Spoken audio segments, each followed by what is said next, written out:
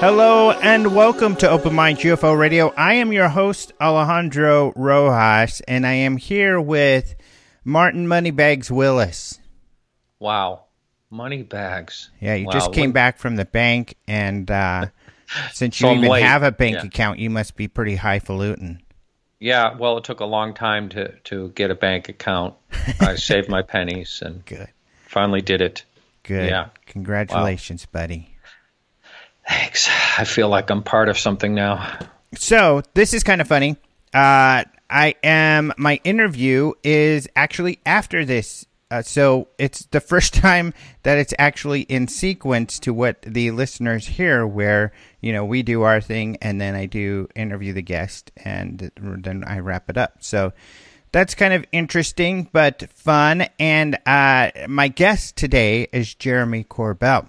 Oh, yep. So, and I'll say this, and I'm going to tell him later, I watched his film last night. I got a preview of it, and it is very good, and it changed my questions completely. Really? So, it did, yeah, and here's why. Because it's a lot of Bob Lazar, and just a little history for those of you who are new who do not know who Bob Lazar. Bob Lazar is the guy who made Area 51 famous. In 1989, he came out to the local television station, including investigative reporter George Knapp and a colleague of his, and they interviewed him, and he went by the name Dennis because he was remaining anonymous, and said that he worked at Area 51, or at least this lab that is essentially south of Area 51, but that he had to get to through Area 51. And he back engineered alien spacecraft. It sounds kind of preposterous, but, it became a huge story. And eventually, and ever since then, Area 51 has been a big deal. And it's grown in popularity. And now everybody around the world knows about Area 51, even though for a period of time, the government even denied its existence. That's right, only till a few years ago. Mm-hmm. When I went there with the Kardashians on our TV show, they were still denying the existence, even though it was popular enough where they even knew what it was. But forgot about that. Yeah, but now there are George Knapp, you and I have talked about him. I admire him greatly. In fact, in one of the scenes in the video, if you look towards the top of the screen, you could see he has a row of awards. And he doesn't like to. He's a very humble person, actually. He is. Yeah. He doesn't like to talk about his dozens of awards. He's won, Edward R. Murrow Award, Peabody, tons of Emmys. He's won a couple national Emmys and a lot of local ones. So he's a very respected and great journalist, and he believes Bob Lazar, even though he thinks maybe there is some problems with a couple of his claims. So that, to me, holds a lot. And so I've always had the whole situation in my gray basket, maybe type of thing. And it's even teetered on falling out, being like, this is too ridiculous. But after this film, it's solidly there because Lazar is the guy who is expressing himself, and we haven't had that. Bob Lazar has rarely come forward. He was at the UFO Congress, and George did like this Q&A with him, but he didn't really answer a lot of questions from the public, and I felt George took it a little easy on him, didn't ask him some of the harder questions. But in this film, I'm really proud of Jeremy. He does ask pretty much all, if not the majority, of the tough questions. And so you hear from Lazar's own mouth his answers for some of these tough questions. And some of you may agree with, some of you don't. I kind of feel like, some of his arguments are a little weak. However, he's coming from the perspective of the alleged witness. And so he can't always completely sympathize with the skeptic. So I guess I could see that. But it's so much Lazar and so much of him answering the tough questions. And so now I feel like I don't want to ask Jeremy about how Lazar feels about X, Y, or Z, because I don't want Jeremy to speak for Lazar, because in this film, Lazar speaks for himself. So for that reason, I think it's really important that everyone see it, including the skeptic, because I think it changes the conversation. We get more information than we've ever had before. And for the skeptics out there, and even for people like you and I who are just trying to figure it out, or our listeners, we've got to take into account, all of these things that points Lazar is making in this film. And so the conversation's changing a bit. So it ought to be interesting. Well, I watched the trailer the other day. I hadn't it's been out, and I've seen Jeremy actually post it a million times on his Facebook page, but I watched the trailer and I thought, wow, that is really professionally done. So I'm looking forward to watch it. Yeah. I think you're going to love it. I think that most people will. I mean, there were some criticisms that the Skinwalker movie that Jeremy just didn't have, some people said it didn't have any new information, which is completely false. It definitely had quite a bit of new information. I don't know. They must be privy to information nobody else has ever had if they feel that there was nothing new. Granted, there wasn't a whole lot that was new, but there was also new stuff we'd never seen before. We'd never seen this footage on the ranch. This is the first time it was revealed. So this one, you would really be hard-pressed to say that there's nothing new, because there's not only new information. For the first time, for the most part, we're hearing these answers from the man himself. Right. Well, I will be watching. Yeah. So he was on Coast to Coast last night, I guess. I didn't hear it because it was late. And to be honest, I didn't want to taint myself. I want to be in the right headspace, because this is all so complicated.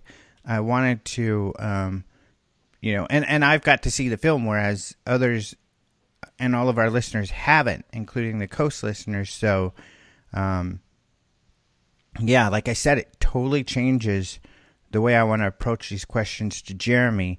So now I want to ask him more along the lines of, Jeremy, how do you feel about this? How did you get involved? What were your thoughts at the beginning? Ask him more personal questions about his experience with Lazar, because it's actually a good thing that now we don't have to rely on other people who are close to him, like George Knapp, to try to speak for him. We have Lazar himself to speak for himself. Wow, that's great. Yep, good stuff. So this ought to be a lot of fun, and no doubt it's already starting up a lot of debate. Oh, I'm sure. There's always debate around Bob Lazar. In fact, one of the listeners sent me Eric Davis, the physicist who works with To the Stars and has worked with Bob Bigelow, which is interesting because, of course, George Knapp works with Bigelow, and Davis is just lighting Lazar up like, this guy's a liar, a criminal, blah, blah, blah. And so he certainly does not buy Lazar's story. Mm-hmm. Yeah, you'll hear both sides, that's for sure. And I actually was talking to a guy that's not even in the UFO field, or has not even paid much attention to it. And I told him I did a show on UFOs, and he said, well, what about Bob Lazar? It's like really shocked me that he said that. Yeah. And this was, 4 years ago. And then I said, well, there's a lot of holes in some of his claims. And he said, well, how do you know the government didn't do that? I mean, this is a guy I was really shocked that he was talking like this. Wow. And he seemed to have an answer for any argument. Oh, so he was he believed Lazar. Yeah, I said, what about his education? I mean, there's a number of things about that. He says, well, anything can be done when it comes to the government. This guy sort of has a background that a a little more of an inside. He had something to do with the government at one time. So interesting conversations. Yeah. See, and I almost want to speak to that, but I don't want to do that till the film comes out. I don't even want to talk to the controversy at all till the film comes out. Because like I said, it changes the conversation. I will say this, that it's still in my gray basket, but that's not saying a whole lot because, the whole phenomenon, whether ETs are visiting us, is totally in my gray basket. But I've been waiting to get out of your gray basket. Yeah. I'm in there too. Whether or not you're an honest, up-and-up person, you mean? Well, I just did get a bank account. If you're not if you're not part of the government that's trying to fool me. That's right. That's why you're in the gray. Maybe I'm wearing makeup. My skin is really Martin, gray. Despite you being late to get to our talk today, you are solidly out of my gray basket in a good way. You have convinced me that you're a good dude. Well, thank you. Wow. And I hope that's so honored. Yeah. So I bet you want me to do some news. Yeah, let's do that. All right, let's do that. UFO news. UFO news. So in the UFO headlines on openminds.tv, you'll find this story. St. Helens woman reports UFO sightings. And one of the reasons I would like to talk about this is because it's a NBC news station, KOIN, Channel 6, and out that way in the Portland, Oregon area. They both commentators are taking the subject very seriously, and they talk about it. And they have an on-site reporter that goes out and speaks with the woman. Her name is Michelle Gabrielli, and she shared her videos. There was a two-night sighting right in the St. Helens area, and I don't know if you've ever been out there. It's really beautiful out that way. So she saw a row of she's saying at least 15 strange lights, and they seem to fly apart and then back together. So I know it's a lights in the sky story, but part of the reason I wanted to talk about it is because the news station was taking it very seriously. There was absolutely no ridicule or any tone of that. And they actually went on to say, the reporter went on to say, if you have more interest in UFOs, you can check, the internet and see that, Oregon has the second largest amount of UFO sightings. And, he was basically saying, go check it out. There's a lot more information out there. And the video does show this object, just a single object, doesn't show the 15 of them, but it kind of blinks in and out. It does look pretty mysterious, but of course, there's always the argument about, hey, everyone has a high definition, video camera on their phone. Why don't you get better pictures and better video? There's always those comments out there, but I will say that, I have tried to film things at night. It's not easy, and I have the iPhone 8. It's not easy. You just can't get good quality image at night. But anyway, I think it's kind of a interesting film, and it's right there. If you follow the link, it's right there. Actually during the newscast, which is on video. Yeah, I thought that one was a little bit hard. I mean, it could be something. It looks like something out of focus. So it's right, and that's the hard part. And I make fun of our friend Mark D'Antonio a lot, but he makes the point that when you're looking at videos, you have to look at it from the perspective of, does this video alone prove anything?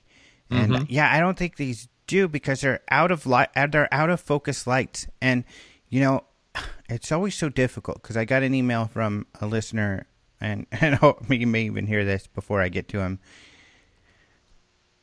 But the pictures that he shows are out of focus. They look like out of focus stars, because when it's very hard to focus in on a single point of light.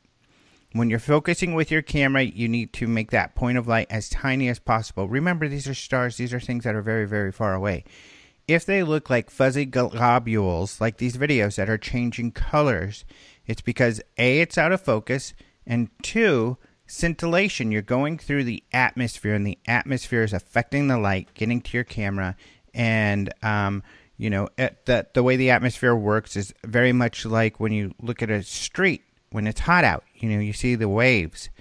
And you have Right. this wavy thing going on in the sky, and so you have these waves of atmosphere that are affecting the light and making the light change colors.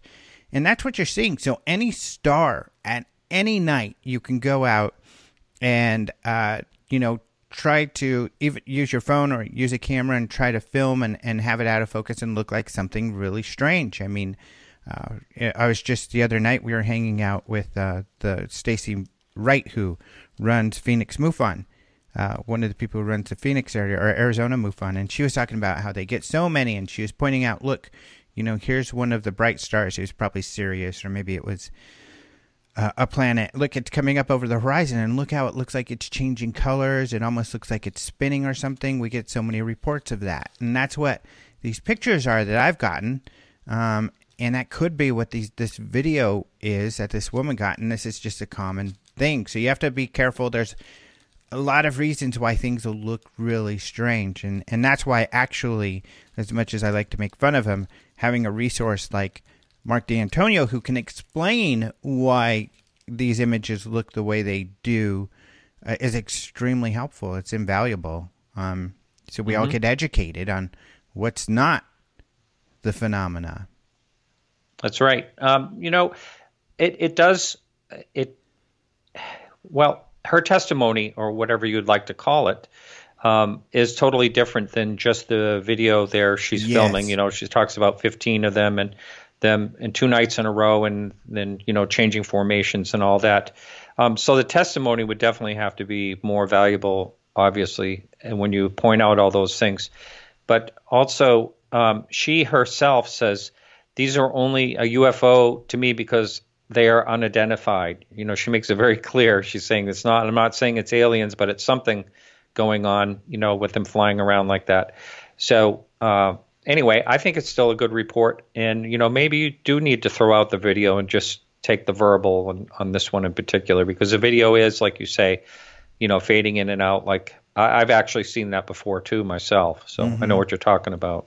Well, and the other is true too, in that it could be something anomalous there.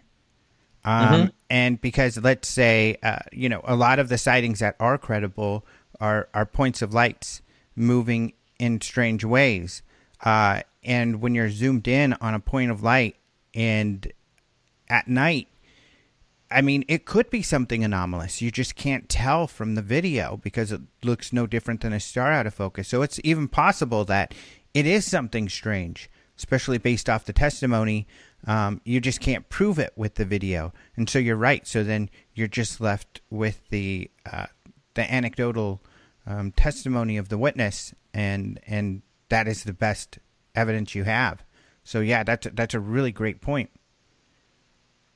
Why, thank you. Good job, buddy. All right. Yeah, so that's what's going on. Any other news you want to talk about?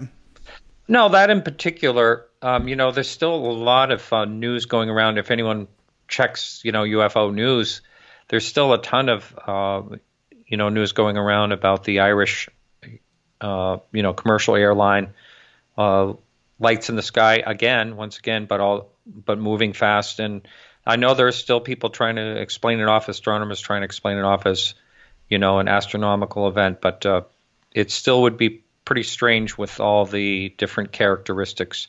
So there's still a lot of that going around. I'm actually have on my show in a couple of days, or on Tuesday, I have, a air safety person on to talk about that, cool. and a number of other sightings. Oh, that's really cool. Yeah. So, and this is kind of interesting. A story that we talked about in the past is getting a little more attention, and it's kind of a fun story, although it might frustrate some people. And we had it on last week's headlines, but this week the New York Times actually wrote about it. It was a smaller paper that had written about it in the past. But this is this UFO statue near the Statue of Liberty. Right. And I saw that. Yeah, and it's in the New York Times now. Right. So it's really fun. And just so people know, this isn't a real incident. So if you're visiting the the Statue of Liberty, and you're there on the bank of New York Harbor to get a look. It's Battery Park is what it's called, but to get a look at the Statue of Liberty, and you're like, what the heck? There's a statue of a seaman with an alien here. What is this all about? Well, that is an artist installation. So what this artist did was kind of create this story about an alien, and that these people essentially on this boat had seen this UFO during the 1977 power outage.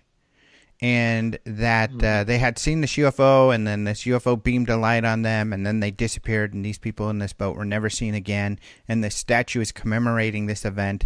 It was actually made by an artist, and that is not a real event. That did not happen. But in a way, it's still kind of fun because I don't know, I still think it's kind of fun, even though I'm sure people get frustrated. Why is he muddying the water and, kind of faking this stuff? But... and I'm sure he's right that, this will be, people start to believe this really happened when it didn't. But it is not a true story, people, just so you know. But I don't know anybody who's done this yet. We've already said, people, if you are going, if you're in the New York area, go visit this and go take pictures of it and send it in to us. But this story's in the New York Times now. Yeah, and the artist's name is Reganella. I believe it is. And it shows a picture in the story of him wearing a T-shirt with a UFO over the Statue of Liberty, beaming a light down on it. It's pretty funny. Yeah. But he, all the way through this, he says this is a fairy hoax. It's all, it was just a fun thing for him to do. That's all. Yeah, and it's just so funny because it's like, I think what'll happen, and we've seen this in the past, not that I can think of I can think of a particular incident where just people grab on, and it's this whole, I want to believe. People want to believe so badly. And it's one of the things, it's important that we check ourselves. If you have this feeling that you want to believe so badly, you have to be careful that you're not letting that shade your views, because no doubt this will become this mythology out there that's false. And another example would be Dean Alioto. When he created this film about this abduction, and it was fake. It was a movie. It wasn't meant to be, tricking people so they believe that it's real, but everybody believes that it is real, and or a lot of people do. Yeah. Pardon me. I was just saying, not only that, but people have said, I know the family. The family that was abducted, and I know when they disappeared. It's like they're really into it. Yeah, this film was called Alien Abduction Incident in Lake County, and you can find it on YouTube. And people believing it's real. And he came to the conference last year to speak about it, tell people, hey guys, this wasn't real. But what's really funny about it too is that he was there was a couple of lecturers at the UFO Congress like 10 years ago who did a whole talk about how this abduction was real. Yes. And it wasn't. It's pretty funny. And Dean himself is a riot. He's really funny. Yeah, he's cool. Did you interviewed him on your show, right? I did, yes. Yeah, he's a really cool guy. He's a lot of fun. Yeah. But it is, you're right.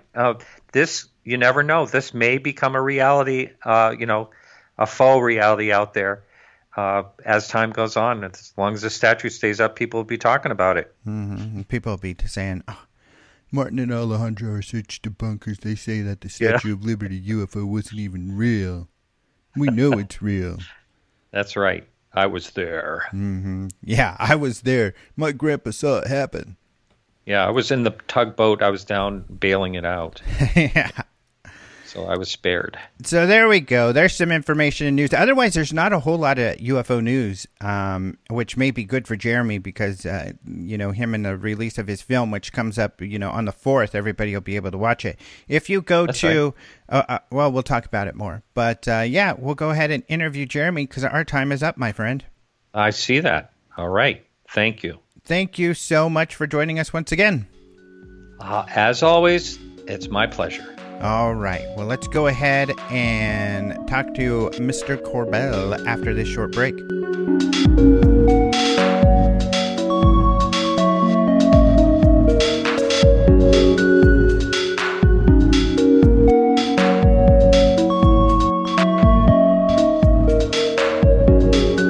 I am happy to welcome back to the show Jeremy Corbell, filmmaker extraordinaire. Hello.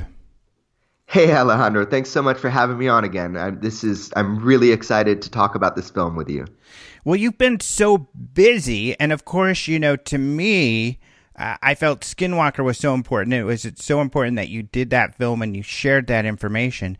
And then here, right on the heels of that film, is this other one, which is actually, to be honest, even more important, I feel, than I expected it to be. Well, that's a huge compliment. I appreciate that. My goal in filmmaking and the style that I make films is kind of the auteur style, which is meaning, fully independent. I'm fanatical and have control over every frame, right? Mm-hmm. So that's the style of my filmmaking. And to hear a compliment from you on that, that it, has some sort of impact, is great because, this is important to me. I wouldn't be telling a story if I didn't feel it was important to share. So, yeah, Thanks for watching it. Yeah, and this is a funny part. We talked a little bit about it earlier, but the one thing, I saw it last night, so I should tell the audience that, and it totally changed my line of questioning for our interview today, because what's great about this film and unique and why it's so, one of the reasons why it's so important is that I was going to ask you some of the tough questions, and then I thought that would be ridiculous of me to do that, because I would be asking you to speak for Bob when you don't have to, because in your film, you ask all of the tough questions, and we hear it from Bob's mouth himself.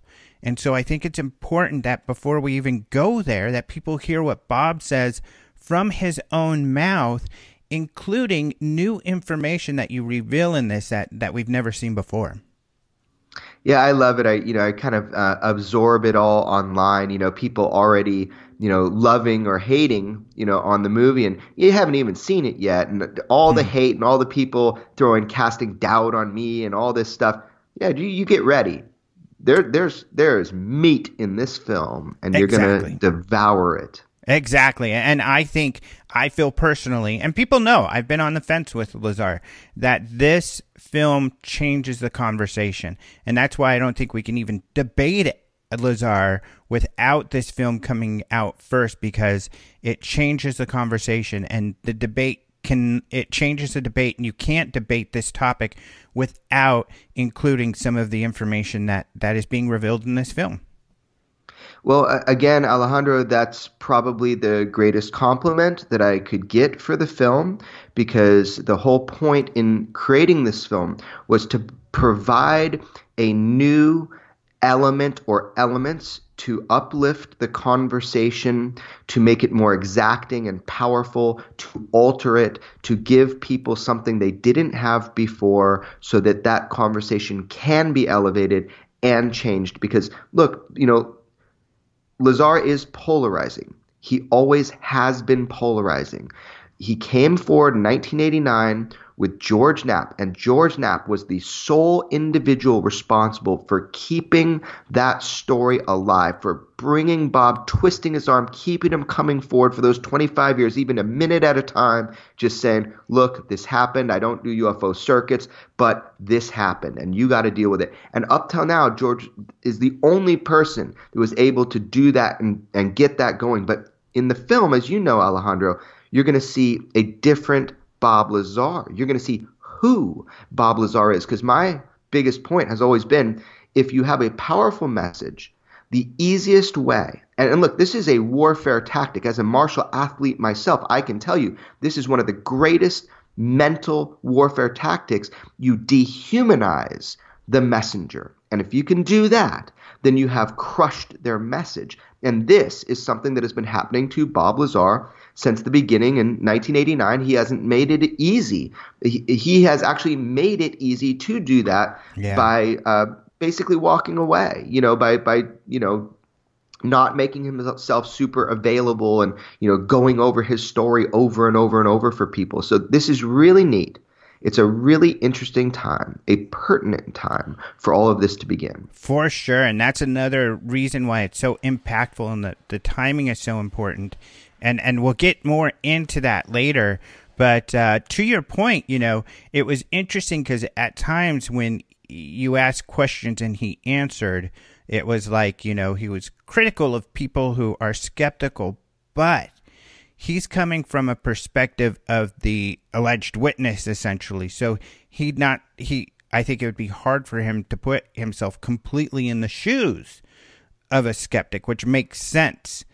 Well, I think he does a great job of seeing it from other people's perspective for the last 30 years. And he says, look, I'm not trying to convince you of anything. I told my story because I felt a duty to do it. First of all, originally it was, if you believe him or not, it was to protect himself, which it was, whether you believe it or not.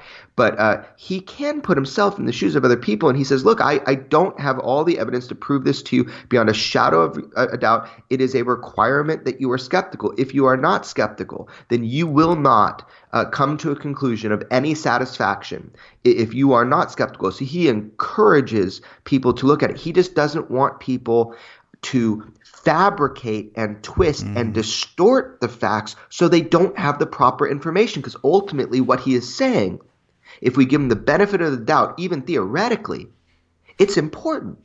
And so his point is, I can understand skepticism. I can't understand dismissal or fake news and false information. That does nobody any good. So that's my argument about that. I think Bob actually can see it through other people's eyes, and he's one of the most critical thinking people I've ever met. Mm-hmm. Now, before we move away from necessarily,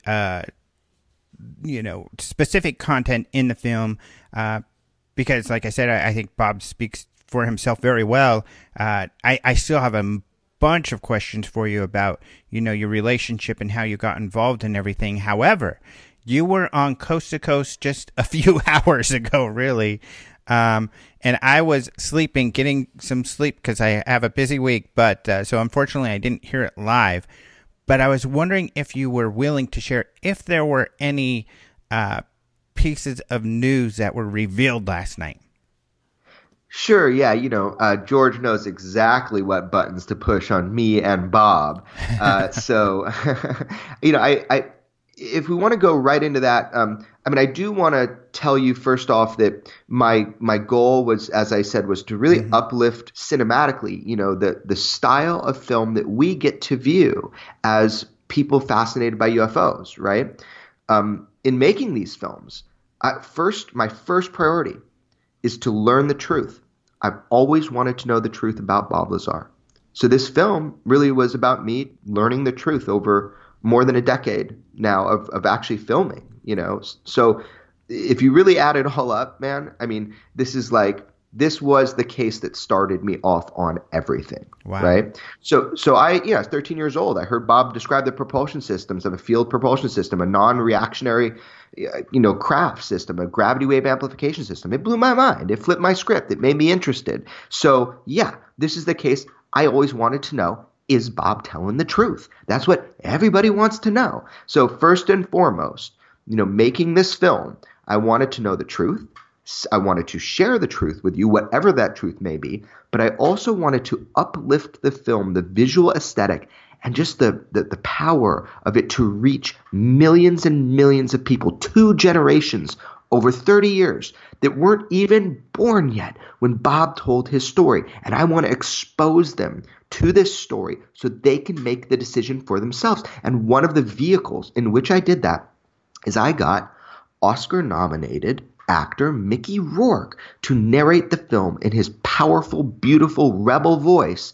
And wow, it is effective. This has sparked an infectious interest in the movie. Just having Mickey associated with the movie brings it to a level that no UFO movie has currently achieved. And I'm not bragging, I'm confessing. I'm telling you the truth. having an Oscar-nominated actor as the narrator will uplift the UFO genre. It will lift the bar, and it will make it so we have to make better and better films. And man, we need that. How cool is Mickey Rourke? Yeah, and what's interesting, hearing you say that and covering entertainment, when I write stories, is just how impactful. That's why movies scramble to get these people in their films, because for better or worse, people pay much more attention when you have an A-lister. And you know what? And you're right. And I appreciate you understand that, being a journalist who does cover popular culture in all the forms that you write. Obviously you don't just write about UFOs. I've seen the way you tie in all of these deep concepts. So look, I agree. And I did scramble. Luckily, Mickey, we have a history.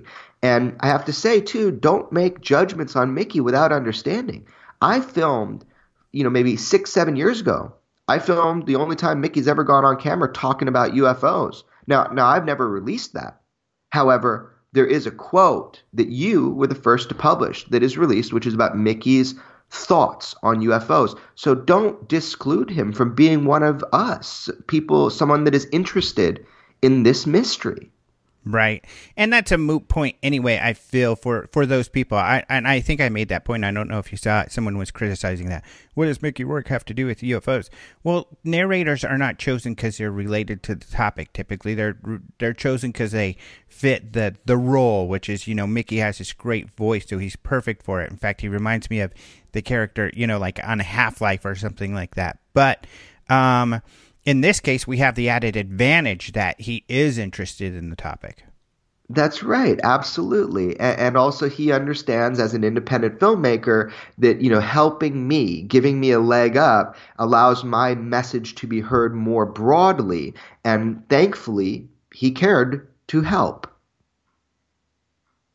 Right, which is a big deal. So yeah, I feel so lucky and honored, man. I think people should be appreciative. He put his neck out on the line for the film. I mean, a lot of people passed on narrating a UFO film. A lot of people passed.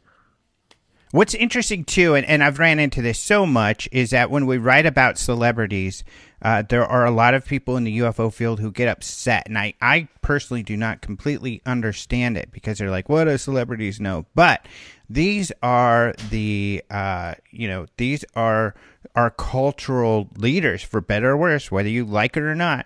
These are the people that everybody takes cues from on how to dress, how to act, their hairstyles and what have you. And so people pay attention to these people. So I personally am always very pleased when a celebrity feels comfortable enough to come out and either discuss or, like Tom DeLonge, champion, getting information out.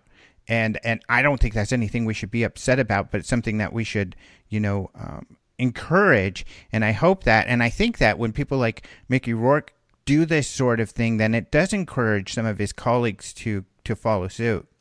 Yeah, it's giving me goosebumps when you're talking about this. It infuriates me that people say, "Oh, if you're a celebrity, you can't have an opinion on UFOs." Who are you to own the field? Get out of my way. Are you kidding me? You should thank people like Tom, like Robbie Williams, right, who has a huge, massive career. He just sold out over a dozen dates instantaneously, one of the fastest sellouts ever in Las Vegas of tickets. And that's in America, where he's not really advertised that much. I mean, he's crushing it. And he puts everything on the line, and he puts my trailer out on his Instagram with this, 1.6 million followers, maybe it's 2. Whatever he has. I mean, these people have more to lose than any troll online who think they can't have an opinion on UFOs. You should be thanking them. Mm-hmm. I agree 1,000%. So it's great that you got Mickey Rourke in, and I'm grateful to hear, because I didn't even think to ask you the question. It's great to hear that he has had such an impact on interest on the film. He has. Mm-hmm. So, and I know you want to set it up appropriately, the news that you broke last night. And not that I know what it is, but yeah, feel free, whatever you feel that you need to share before getting to that point. Yeah, look, whenever you're talking in an interview and it's before a movie comes out, you Yeah. can always defer and say, well, you'll see in the movie as like a sales pitch for the movie. But, look, there's a lot of breaking news, a lot of new information in the movie if you just open your eyes. And I'll premise this with people said, oh, Skinwalker, your film on Skinwalker didn't have any new information. Oh, okay. So you had footage of Robert Bigelow on camera talking Right. about Skinwalker Ranch. No, you did not. You Right. had the new owner on camera and you knew his intention with the ranch explained to you on camera. No, you did not. There were so many firsts with that film. People that say that, they're literally blind. And so here we go. I'm about to launch a film. It will satisfy people who, are deep into this, but it will also satisfy the newbie and someone who's never looked at this. And if you're not satisfied, that's your own problem. And you need to go more than an inch deep. But that's just me defending my film. I will say, and I But will you're give you right. I something- just made the same point actually before you came on. Oh, you did? Okay, yes. Yes, okay, thank you. I appreciate that other people are making that point because it is factually true. So anyway, look, I'm not looking to satisfy the loud minority. I am looking to satisfy everybody. I mean, that's a lofty goal, but I'm trying to with my films. So I'd give you some meat and potatoes and things you didn't know before. I will share one of them with you. So, or maybe two, because many didn't make it into the film, but one that made it into the film that I'll share now, a little spoiler. So close your ears if you don't want to know. It's just a little piece that I go over. So after 30 years and through the lens of 30 years, things change. Things change for people interpersonally with their jobs. 30 years ago, George Knapp goes on the air and he says, the FBI visited Bob Lazar. He thinks it was the FBI. There was a guy named Mike Thigpen, and this guy, was doing security clearance for Bob. And everybody's like, oh, yeah, sure, yeah, right. That's another thing Bob made up, right? So George tried to track it down, found out that it wasn't. He got a lead from an FBI guy. Hey, this wasn't the FBI. This was the OFI, organization that George had never heard about. Nobody had really heard about this. And it's the Office of Federal Investigation. And indeed, they do clearances for Nellis at the time for 51 and beyond. Top clearances. So George goes digging, finds out there is a guy named Thigpen. Never got to talk to the guy. I actually, after 30 years, I found him. I found Mike Thigpen. I've talked to him. He was almost going to go on camera with me and then decided he couldn't put a black stain on a perfect career that he had. But he says, you can tell people what we talked about. I said, okay, no problem. Yes, Mike Thigpen in 1989, he did clearances for the complex, for the base, for 51, high-end clearances. He did that in 1989. Guess what? He remembers Bob. Take that for what you will. I found him. He additionally said to me, which really drove me crazy, I said, can I talk to you about Area S4? And he says, I will make an official request to see if I can talk to you about S4. I have yet to be able to get to the point where I get an answer from him. But the point is, through the lens of 30 years, a lot can happen. I found Mike Thigpen. How did Bob know? Did he just make that name up out of thin air and get it right? How did he know? And how does this guy remember Bob if his whole story is a fabrication? So, look, man, there's things like this that just drive, little breadcrumbs. Doesn't prove the whole story by any means, but you can't dismiss what I just told you. And not only that, is that in this case, he didn't go on the record and he didn't let you interview him. However, in your film, there are others who did let you film them. Right. And That's so, before people are like, oh, man, if that's the best thing he has, that sucks. There's a lot more in the film. This is just one little piece that to add to a mountain of information that they'll hear in the film. And I'm going to argue, Alejandro, isn't what people want is to hear from Bob directly? Because a lot of my film is modern footage. I use the archive footage and the hard work of George Knapp to set up the modern footage so you can compare and contrast everything from micro expressions to tonation of voice to the words being said then to the words being said now, but also to show you who Bob is. But the majority of the film is Bob Lazar, modern day. Mm-hmm. Exactly. And yeah, exactly. And that's why I think it's so important. And I should say, just kind of my view, so people know, Bob has always been in my gray basket, but kind of sometimes teetering where he's about to fall out, and not on the good end, on the end that, this is too ridiculous, I'm not going to waste my time on this. But with this film, I mean, he is firmly in my gray basket, which practically everything is. There's very little that is not. So, but firmly in there, where just kind of like you said, it's like there are these extraordinary cases, like let's say Travis Walton, where it's like I can't, discount even though what they're claiming has happened is extraordinary and kind of crazy. There's just too much to discount, and with this film, I think. I don't know. To me, it feels like it almost doubles the amount of information on why you should feel that this is something to pay attention to that you can't just offhandedly disregard. Yeah, I hope I've given you, and that's great, awesome statistic. I hope it does give you double the amount of reason. I'm glad he's solidly in your gray basket, which is the only place he can ever really be if you think about it. He said to you, look, I can't prove it definitively, but you can't discount me if you look at the evidence. And I find that to be a very true statement. So the idea that he can be firmly in the gray basket, then that is your determination. I am definitely not trying to force feed you. I press Bob in the film. I press him hard. I press him in ways you haven't seen him pressed. I get to the emotional core, and also I get to a point where he tells you what he thinks the most important stuff is. So I think it's a success all around because we all want the same thing. We all want the truth. And when you boil it down, and we don't got to get into it now, we can get into it later, but when you boil down the character assassinations, attempts on Bob where people say ridiculous stuff about it, or the stuff that's not ridiculous, that you should be skeptical about, the things like his education that make people foam at the mouth and go crazy because there's nothing we can do to prove or disprove it. Ultimately, you have to look at it and you have to balance all the evidence and you have to say, what do I believe? How do I feel about this now? Because if you rely on someone else for your understanding, you are never going to come to your own conclusion. Yeah, I think that's a great point. I think that's a really good point. I'm just thinking, head is kind of twirling with all of the information. But when it comes to you and your take on the film, I guess, when you first started looking into this, do you feel when at least you started the film that your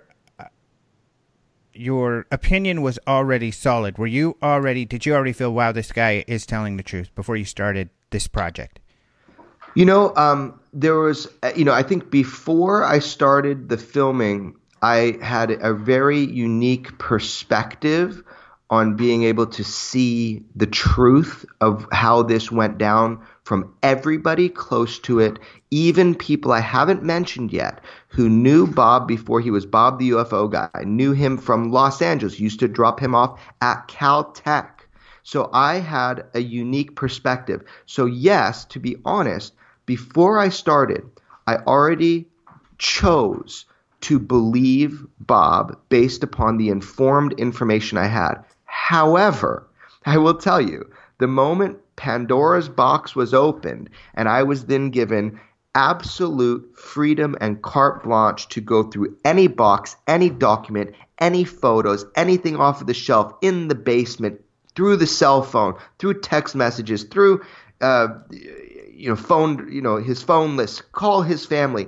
When I was given that right, which I was, and that's something important to know, Bob restricted me in zero ways. The only thing that he put on me was that I may not lie to sensationalize or just sensationalize at all his story. All right, and we'll stop there because we got to take our first break. So we'll be right back with Jeremy Corbell. We're talking about his new film regarding Bob Lazar. We're going to take a short break, and then we'll be right back. You're listening to Open Minds UFO Radio.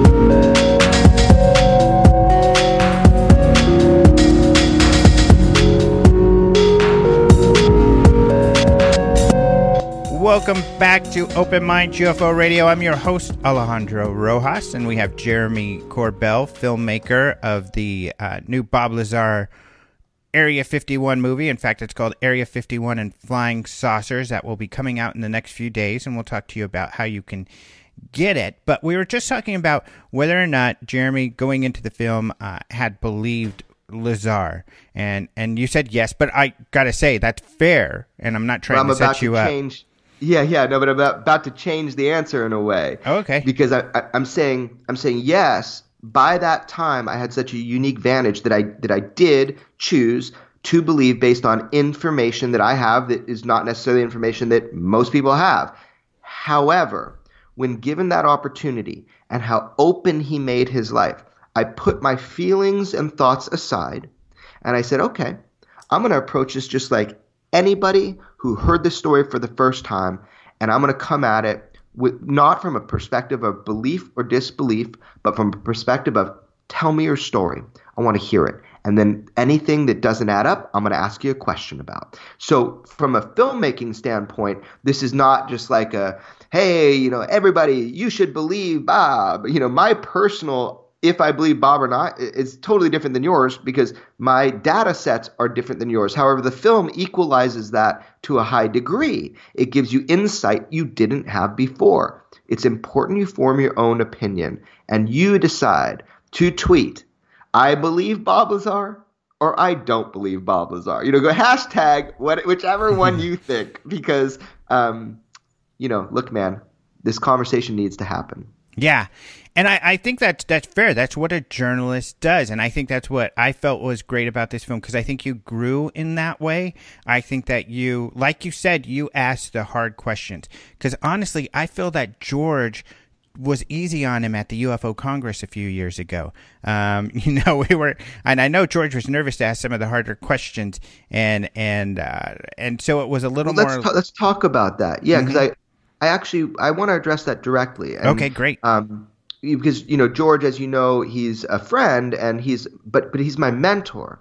Mine so too. I'm looking at it from a point of somebody I really respect in journalism. And your statement, you thought he was kind of easy on Bob. So let's just back up a second. The fact Bob was there to share anything was a miracle. Right.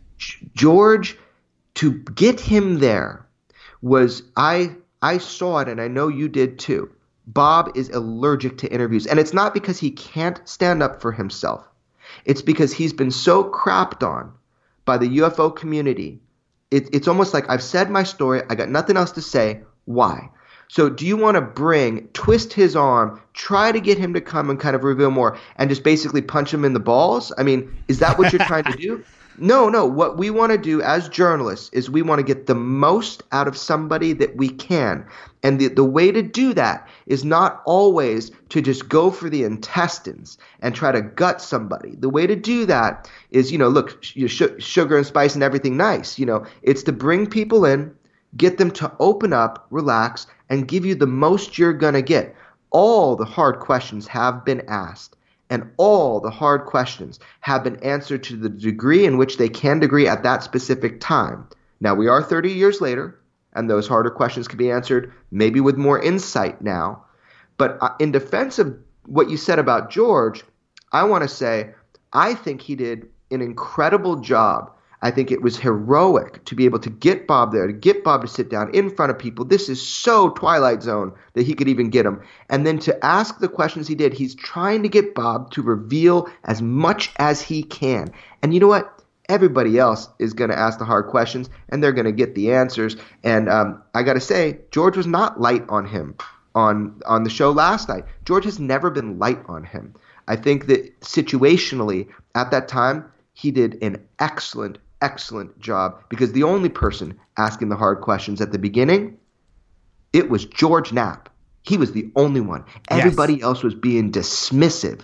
So George has already asked. He put him in front of people, employees of Area 51 back in 1989 and grilled him. George Knapp set up 4 polygraph tests, put Bob through it. Bob immediately, without reluctance, said he'd do it. So if anybody has been harder on Bob Lazar over the years, it has been George nap. Now, I agree with you, but what I'm saying is not necessarily that it's George, because I can never say enough good things about George. He's absolutely amazing. He can do no wrong in my eyes. However, it really wasn't the setting, and I think you made the good point. It wasn't the proper setting, and I think you kind of frame it well where it was. And I think Bob did a good job actually on stage expressing how he really didn't want to do it. He said that. He said that open minds threatened to sue me, but in a nice way.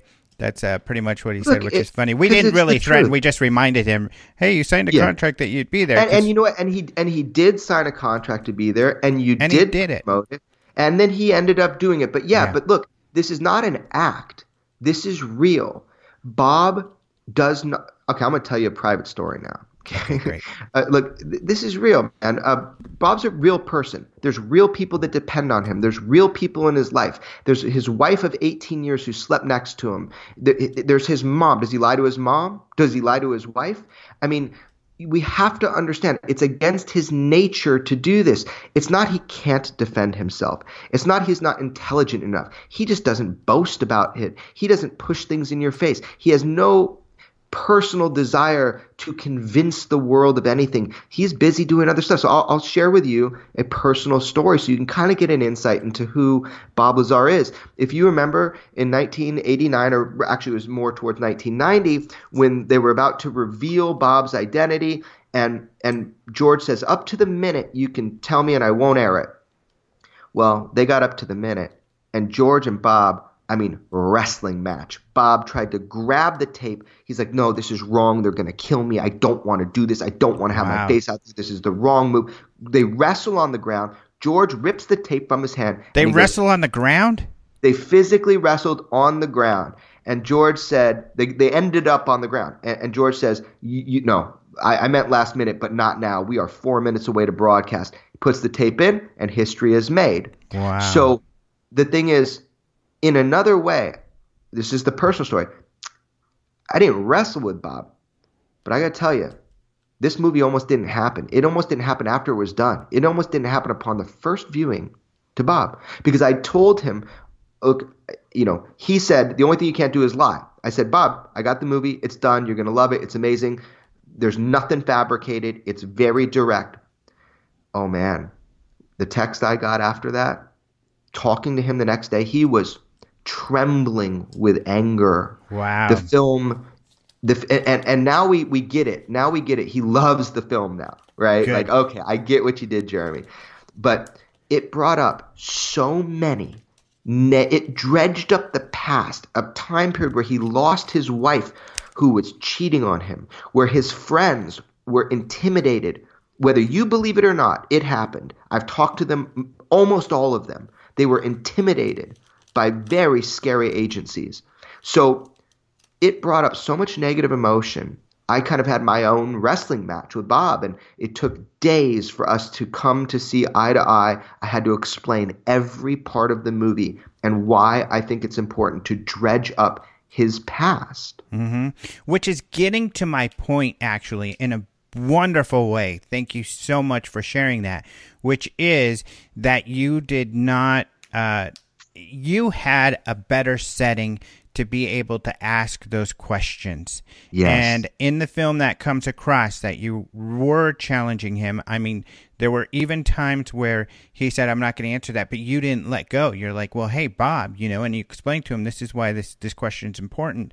And so it came across that you were really challenging him, and you were doing what, like a journalist should do. And that's what, it's great. It gave me confidence that, because a lot of times he goes to uncomfortable places, and your story right now makes sense because it's very raw. It's very real, and I can see why he'd be uncomfortable, but that's a good sign because that means you are sharing, pertinent information, and that you did challenge him in a way that was important for the viewers.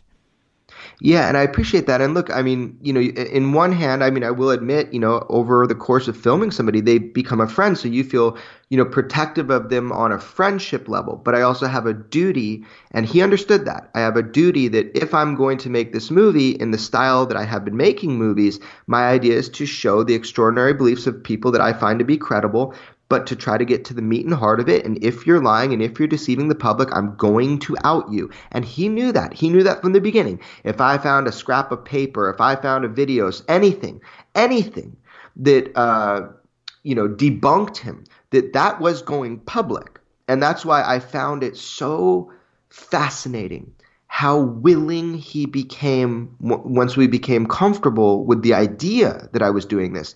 Just full boxes of tape. You have no idea what's on them. I got the whole thing, digitized everything. I totally open. I even asked him, would you do another polygraph? Without hesitation for the film. He's like, yep, no problem.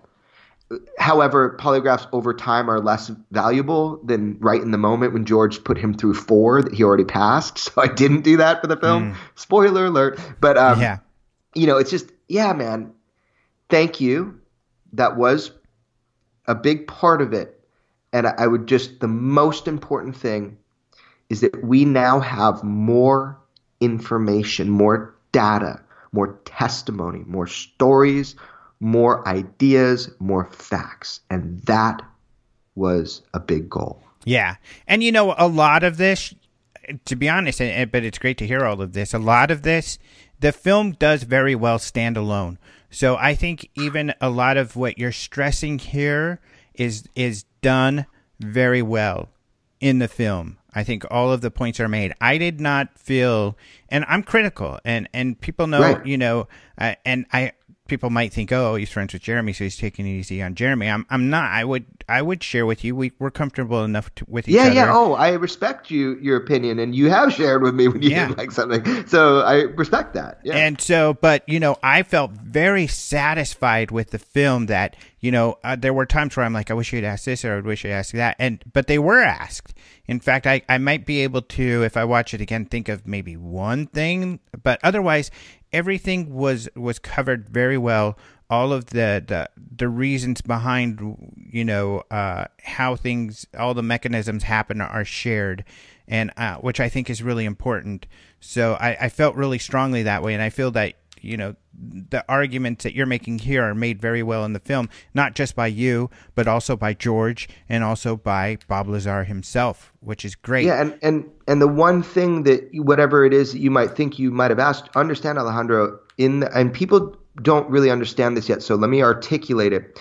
I have a job to make a film consumable by the widest possible audience so that people can start to understand and come and participate in this field that we call ufology, because I think it's important. That is the goal. However, with my films, there are over 2 hours of intimate bonus material for this. And this is not like, for like better sales. This is because I want to provide you more footage that doesn't fit into this chunk that is an hour and a half. So whatever question you can imagine, I guarantee you I asked it and have it recorded, and it's either in the bonus materials or it's in a series of clips that I have like algorithms for to search by topic and word. Wow. And I will put out, I went crazy for this, dude. High tech, dude. So I can search for anything.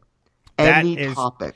Well, and that's important too, because now I know I have to review that material before we even get into, and so should others, before, we begin the post, right.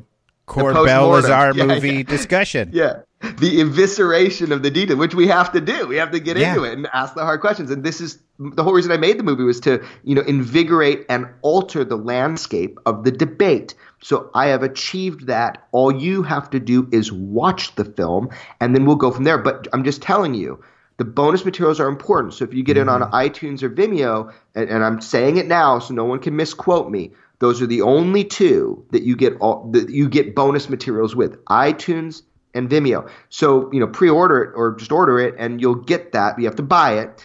And then you'll have a lot of extra information. But if it's not in there, Alejandro, and you have a specific question, I can type into my computer and pull up the visual clip, probably from multiple interview sessions. It's such a huge archive, and I can release that answer. So we have so much to work with now that is represented in the film, in the bonus material, and then on dozens and dozens of terabytes of my personal archive that I will share with the public when it becomes appropriate. Yeah. So that's really exciting. Now, I guess my question, now getting back to kind of you and your personal relationship here, how did that start? How did you first meet with Bob? And, did you, because of course, many have tried in the past. I didn't know if Bob would come onto the stage minutes before he showed up, and I was nervous as heck during the UFO Congress. And my input to have that little bit of interaction was George Knapp. But, many have tried. How did you make that happen? Yeah, I mean, look, man, I'm lucky like a leprechaun. I'm not sure exactly how to answer that other than the first time. Look, I think when you set an intention that you want to know the truth, when you're someone like me, I put into motion a lot of things based on that intention. I don't just sit there with a pipe dream. I learned that in jiu-jitsu. If I wanted to learn how to, tap out a bigger opponent, then inch by inch, I would learn where I'm messing up, and then you could start defeating bigger opponents. David and Goliath thing. So I put this thought in my mind. I want to know the truth about UFOs. Okay. I want to know the truth about Bob Lazar. Okay. So the first interaction was by chance. I was over filming at John Lear's house with John Lear, who's intimately connected to the reveal of Bob Lazar. And in comes Bob visiting John. Respectfully, I put the cameras down. I didn't film anything. We started talking, and I said, hey, man, I am a filmmaker. Any chance I can get a clip? I thought I had no chance. And if you remember, back in right before the 25th anniversary, I got new footage of Bob Lazar, and I shared it with the world for free. And it was so cool to be able to give the world just 3 minutes of extra Bob Lazar. So that was kind of like the first time. And by the way, I asked him all about 115 on that day. I've never released that footage. Oh, he shut me down so quick. I mean, he didn't know me from Adam. He shut me down so quick. He's like, that's the one thing that is so sensitive we ain't talking about. Wow. And yeah, and then, you fast forward to 5 years later, there I am living at his house for weeks at a time. And yeah, I mean, I guess in some way I was, surprised that he allowed this. Sorry, I got a fax coming in. Must be important. Whoa, sorry if you can hear that. So yeah, that was that was interesting. So how did it happen? Well, clearly through maybe George Knapp saying, "Hey, Jeremy's actually not a knucklehead. He's a good reporter." And then having Bob, who's a fan of cinema. If Bob being a fan of cinema, he looked at my film work and said, "Wow, stylistically, really, I don't know if I would trust anybody else to do a story on my work, my life." So cinematically, he's really into film. He liked it. So I think it was a combination of George Knapp saying that I'm not a knucklehead, and me being persistent and setting intention, and then luck that I met him one time. We had a good experience. He let me put him on camera, and then kind of just getting to know Bob over time, and him being able to trust me through his friend Gene Huff, who I'm friends with as well. It all just came together where Bob finally said, okay. But to be honest with you, I didn't really get a verbal okay with him the first time. So I flew to Michigan, and I wasn't sure if I was there to just hang out or film or what. I didn't want to assume, but I brought all my camera gear, and I'm like, so Bob, am I here because we're finally doing this? And he goes, well, yeah, that's why you came out, right? Sweet. It was funny, man. So long answer to your short question. No, that's great. That was all. It's really interesting to know. And thank goodness because you were the right person. I mean, I really think that this came out really well, and that we're out of time. So people still have a chance to go to the world premiere that's going to be in LA right on December 3rd. Yeah, I just want to make a statement that I think is really important. So This is the world premiere, December 3rd. There are still tickets left. If you hear this before December 3rd, this is a once-in-a-lifetime experience. There will be a Q&A, and I'm doing it technologically. If you hashtag Bob Lazar into Twitter or Instagram, I'll be reading as they come in, asking questions one at a time. The world can participate at about 9:30 p.m. on December 3rd. But come, get a ticket, be there, be part of this historic moment. My last statement is that, and this is so important, for the last 3 decades, Bob Lazar's critics have been holding the mic. It is time to take the mic back, and that's exactly what we're doing at the world premiere on December 3rd. You are going to learn who Bob Lazar is. So tweet hashtag Bob Lazar, and I will try to get him to answer your questions. And you can find out more at extraordinarybeliefs.com, but we also have a story at openminds.tv where we've got all that information as well.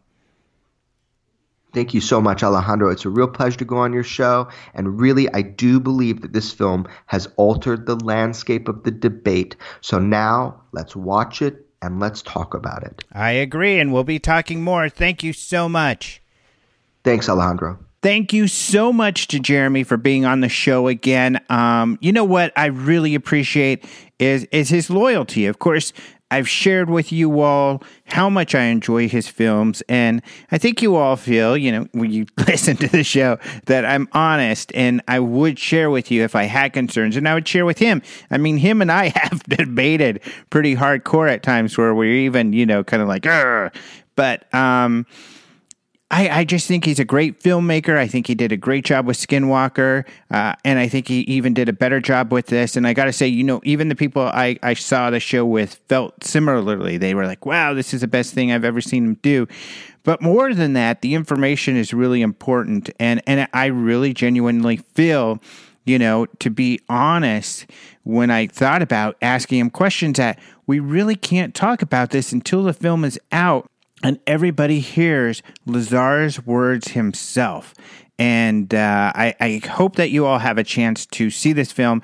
And then, we'll bring Jeremy on again in a couple of weeks, and we'll talk and we'll debate some of the details. But I do want to let you know that I also am thankful for Jeremy sharing so much cool stuff. So at openminds.tv, he's allowed us to show a exclusive clip of this film, months ago. You all may remember that.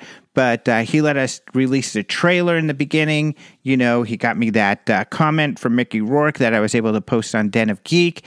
And if you want to see all of that, just go to openminds.tv. You'll see this story and the stuff that Jeremy shared with me, and links to be able to get to this premiere that's coming up in a couple days, and also see the trailer for this film, and then links to get the film, to pre-order the film, so you can make sure and have a copy once it launches. And then also links to what he was talking about. I didn't even know about this, that there's going to be kind of this live Q&A going on. So that's going to be a lot of fun during the premiere.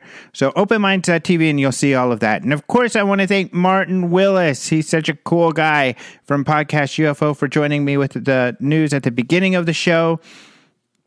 Also, check out UFOcongress.com. We've got a lot of gifts. So Karen has bought a lot of really cool UFO and alien stuff that you could see at store.ufocongress.com. You can also find this just by going to ufocongress.com and clicking on the store. But if you follow my social media, you'll see some of the videos that we've made highlighting some of these cool things. And people are loving them. I mean, luckily we can go to these conferences like AlienCon and see what people like, what kind of merchandise they like to purchase and buy. And it's a lot of fun. I mean, there is a fun aspect to all of this that I don't think we need to deny. Just because we enjoy, the culture or being interested in this topic, I don't think it necessarily hurts the credibility personally of all of this.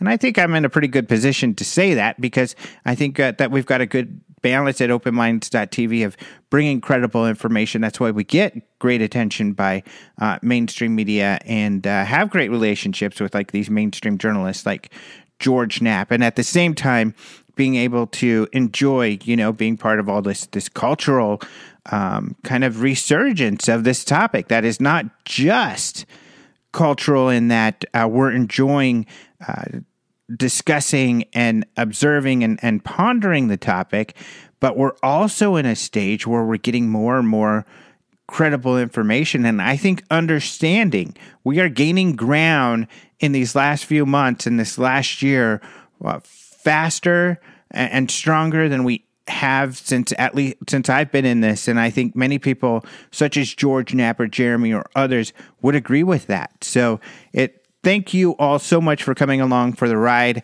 And I guess that's it. Thank you. A couple more thank yous, of course, to Caleb Hanks for the opening and close music, Systematics for the bumper music. And once again, thank you all for listening. We'll have another great show coming up next week. Until then, adios, muchachos.